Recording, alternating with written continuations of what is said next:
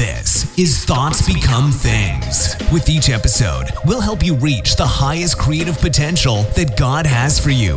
With your host, a teacher, life coach, a dream coach, and motivational speaker, Jeremy Lopez.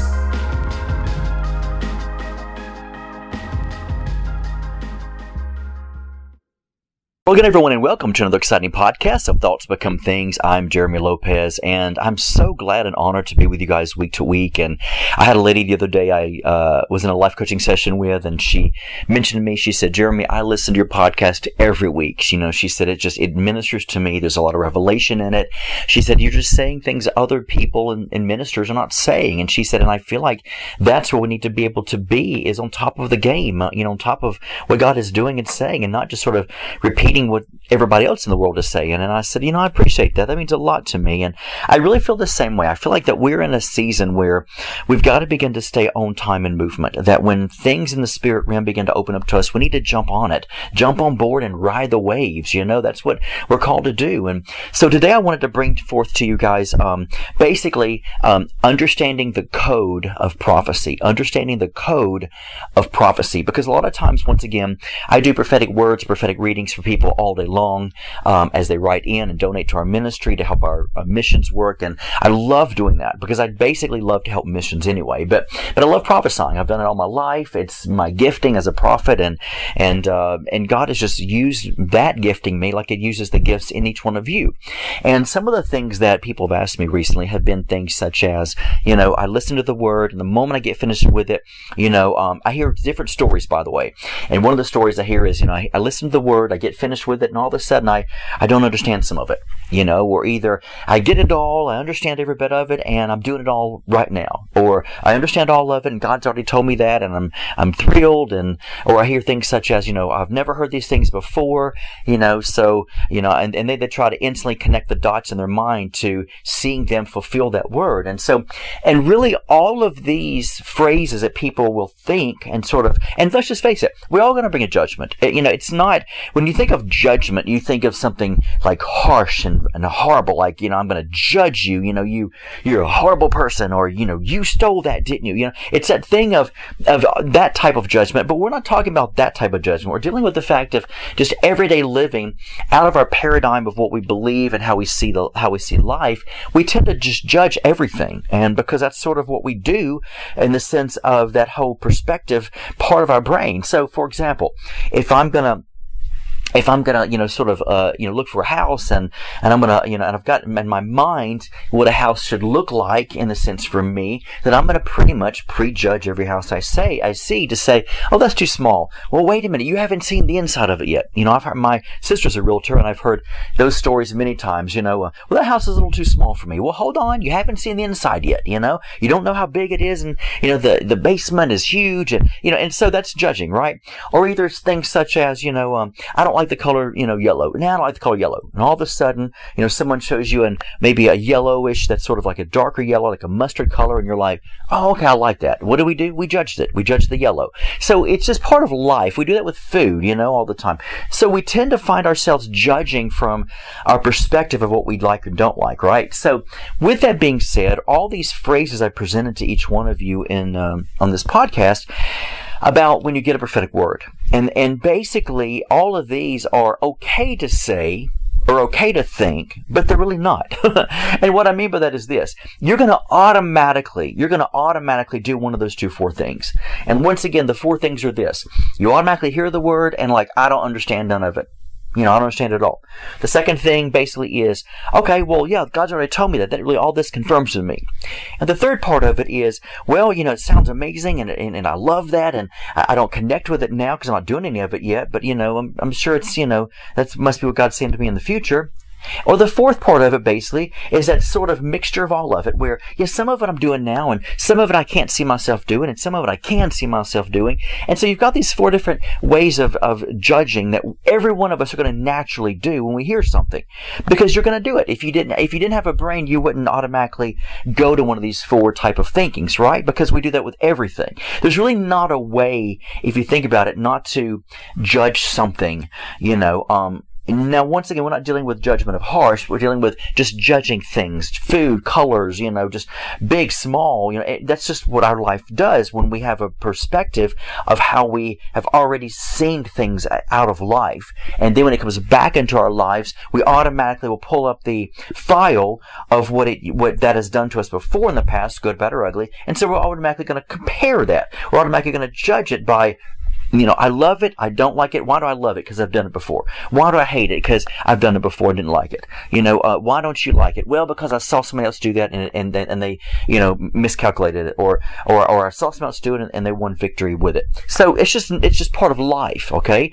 And in the back of our subconscious, we're going to do that with everything. So when you get a prophetic word, pretty much 9 times out of 10, you're going to do one of these 4 things. However, the code to prophecy is trying your best to keep yourself out of these 4 type of judgments, okay, of thinkings. We'll put it this way: 4 types of thinkings. Because when you automatically place yourself in the Word, automatically, as you're listening to it, spontaneously, which once again, as a human being, you're going to automatically want to do. Then you're going to begin to automatically start seeing yourself at that present moment. Can I do this? So you're automatically going to see yourself doing that as you're listening to the prophetic word, the prophetic reading, and you're going to automatically say, oh yeah, I see myself doing that.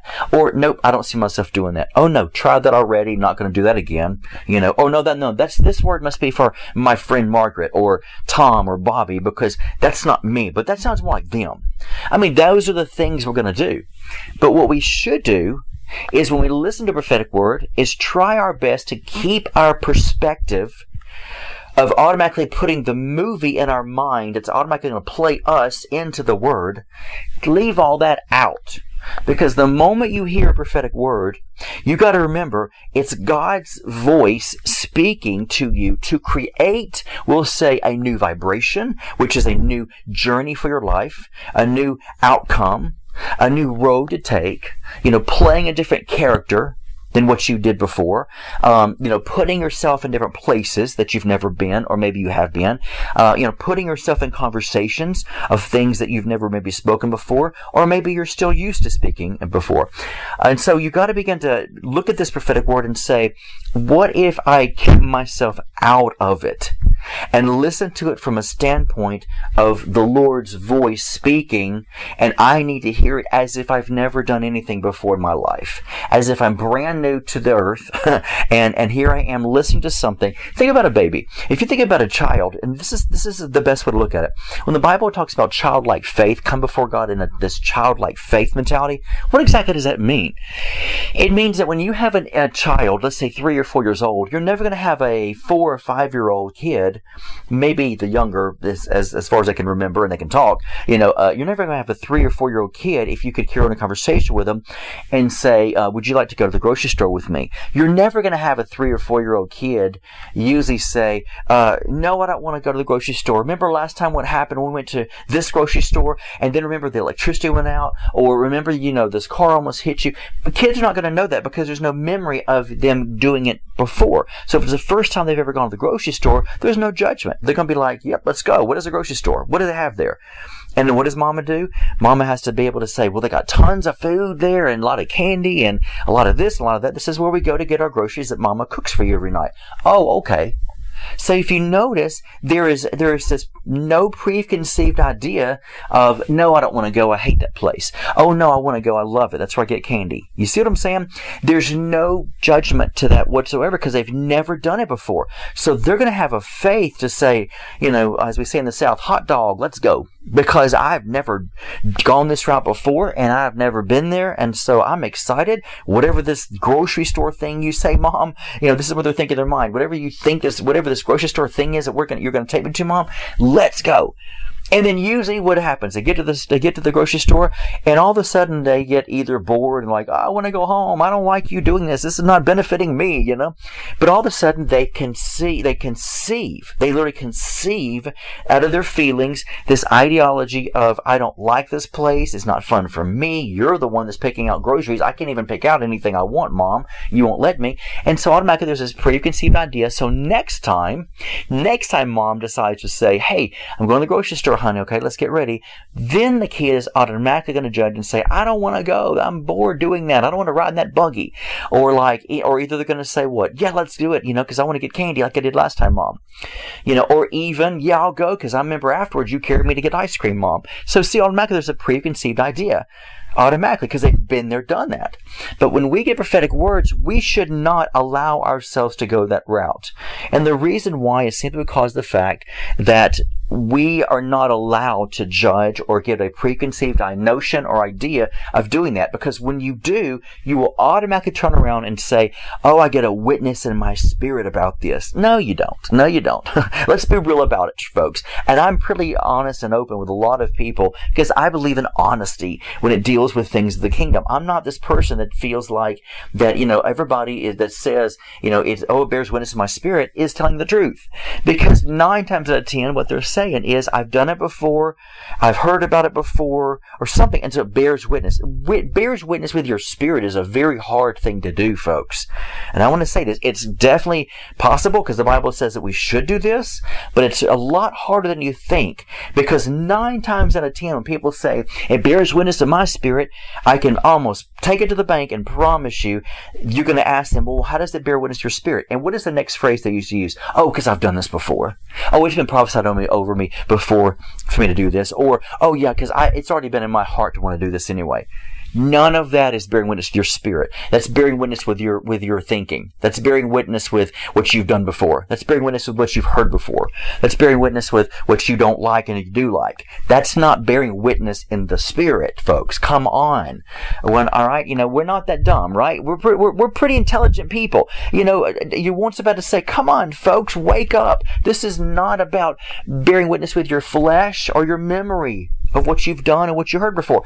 Bearing witness to the Spirit means literally it bypasses your mind.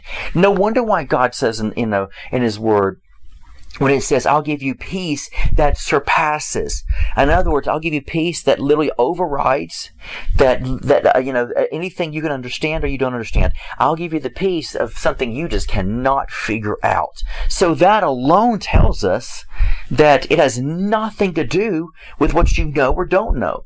Bearing witness in the Spirit means you have disconnected completely, for lack of better words, with your mind, with your memory, with your thought, with your previous actions, with your previous movement, with your previous like and don't like, with your previous this and your previous that. You've disconnected from all that, and something deep within inside of you just automatically start busting up, almost like when the Bible says, out of your belly shall flow rivers of living water.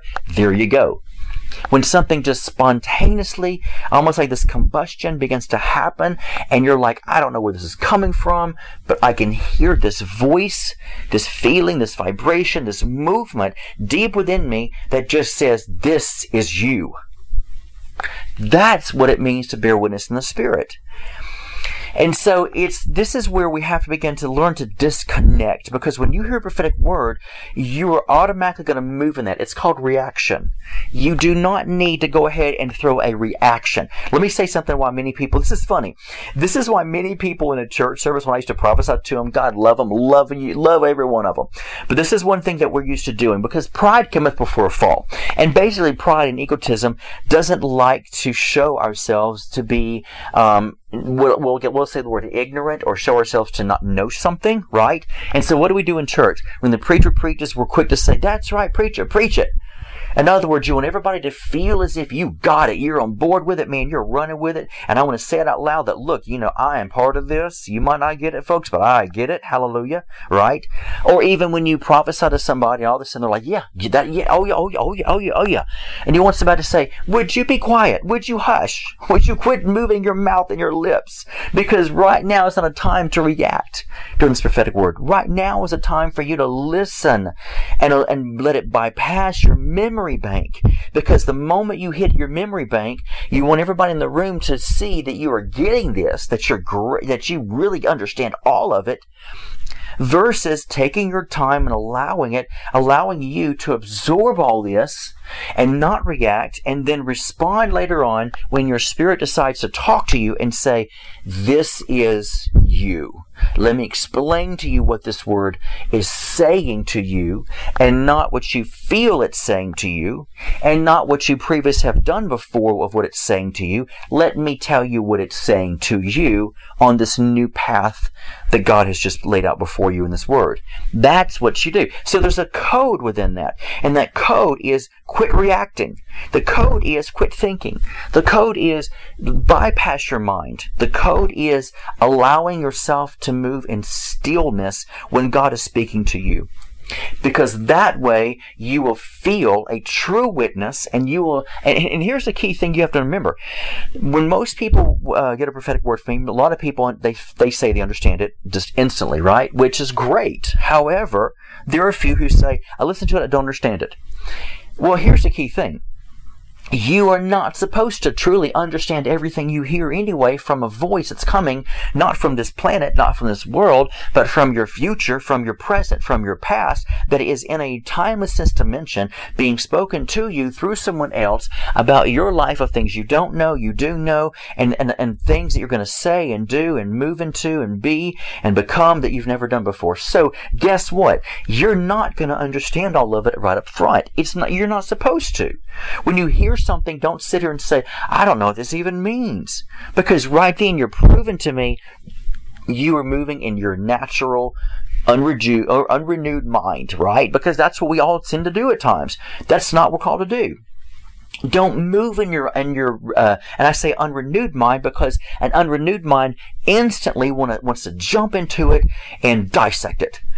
A renewed mind says, wait upon the Lord. A renewed mind says, be still and know. Listen to that. Be still.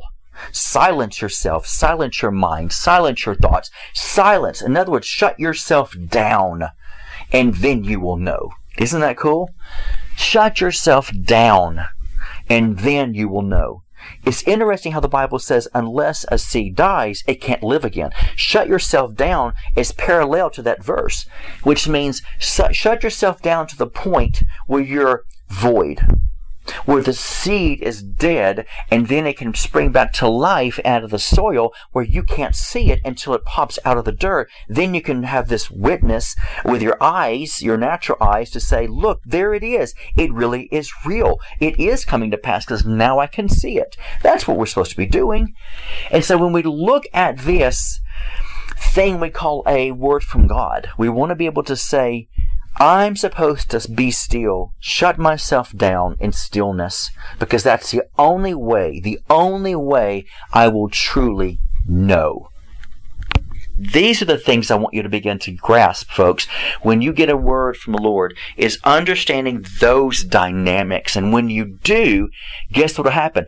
As this word starts coming up, when it starts needing to come to pass, and it starts needing to be able to sort of, we'll say for lack of a word, sort of unlock your imagination to finally start knowing, then it'll do it.